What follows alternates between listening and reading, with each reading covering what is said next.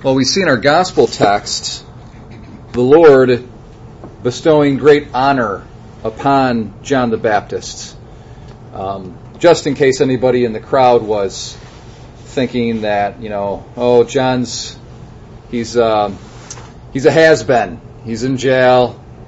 Maybe he's even lost confidence in his message, and it's over with for John. So anyway, so Christ is really honoring John and making sure that no one walks away with a wrong impression about him. This idea of honoring, we see it big time here in our first reading from the prophet Isaiah. The metaphor is a metaphor of a woman who is, it says, a wife married in youth and then cast off. But there's kind of like mixed metaphors going on here, because sometimes in the language of this reading, you have a wife who's been forsaken by the husband, but then also a widow too. So maybe the wife forsaken because of death, but also maybe forsaken because maybe the husband just rejects her for whatever reason it might be. And she is barren. She doesn't have any children. Okay. So she's forsaken. She doesn't have any children.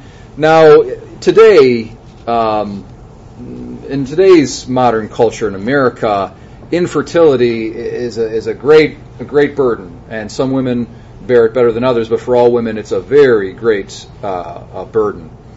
But especially at this time, culturally and socially, in the ancient Israelites, a barren woman, it was a really shameful, horrible thing, very embarrassing, serious burden. And today, again, if a husband leaves a wife, again, it's a very, humiliating thing.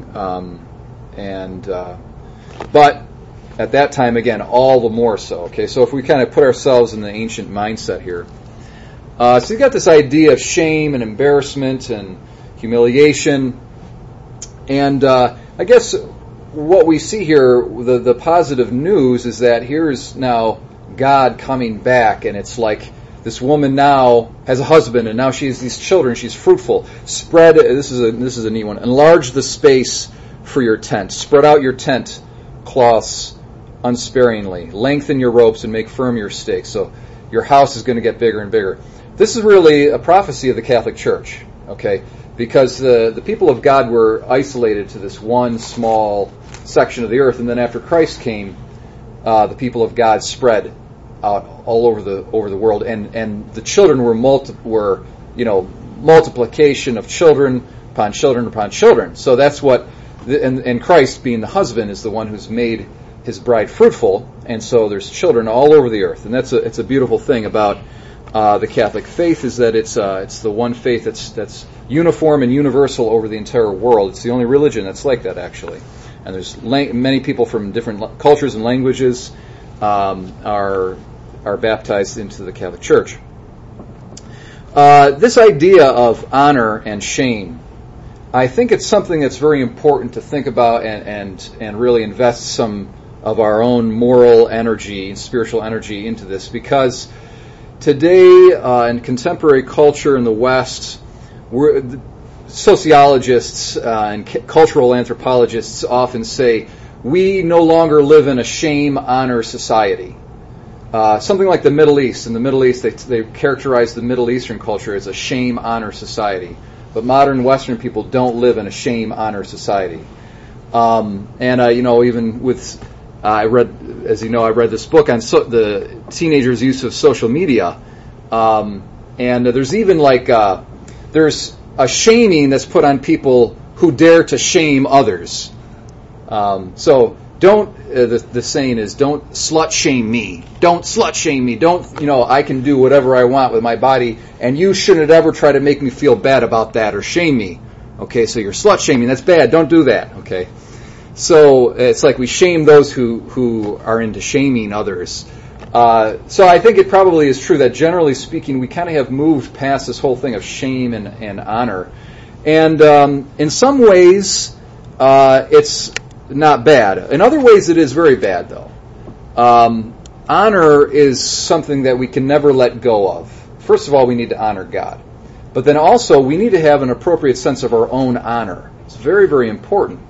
But the question comes down to, what is it that you are seeking honor about, and from whom are you seeking it?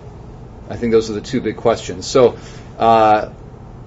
this was it last? I'm trying to think now what homily. It was a Sunday homily I gave recently about desiring to basically be accepted within the community of the saints. And so, who is it that we want to be honored by? It's by people whose opinions really matter. First of all, God, obviously, but also the saints. We do want to do what's honorable in their opinion. And so it is good to forget about honor and shame when it comes to the opinion of those whose opinion doesn't matter. And in fact, there's a very nice passage from the Bible that I think of where it says in Hebrews that Christ himself embraced the cross, despising the shame, meaning he could care less, because it was a very shameful thing that he underwent. He was virtually naked, he was beaten, he was dishonored gravely in front of everybody. There's probably nothing more shameful really than the cross.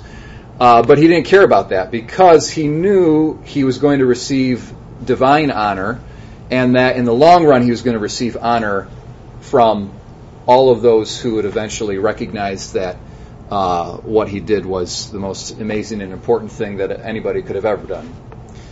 So for us, too, we need to sort of despise the shame that comes from people who are shaming us, whose opinions really shouldn't matter. But we do need to have a healthy sense of honor, and we need to labor for that. St. Paul says in 2 Romans, he says, those who seek for glory, honor, and immortality by doing what's good, God will give them eternal life. So that's considered what we should be doing, actually, as Christians. By doing what's good, we should be seeking honor. So we should be seeking honor, but through righteousness, through doing what's truly good, not trying to live up just on appearances, but trying to do what's really good in God's estimate. And then finally, just leave you with this, this question of honor and shame comes down to the question of who our true self is.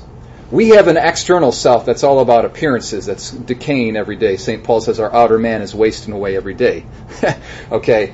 And our outer man, whether it receives shame or dishonor or honor, we should be indifferent to that. But we have an inner man that's being renewed every day in the image of its creator, okay, St. Paul says. And so our inner self, the self that will be eternal, that will stand on Judgment Day and the resurrection, that eternal self, that's the self that we need to be concerned about. And we should seek honor for that self. So that's our true self. It's our eternal self. So often people confuse, they see their external person as their real self.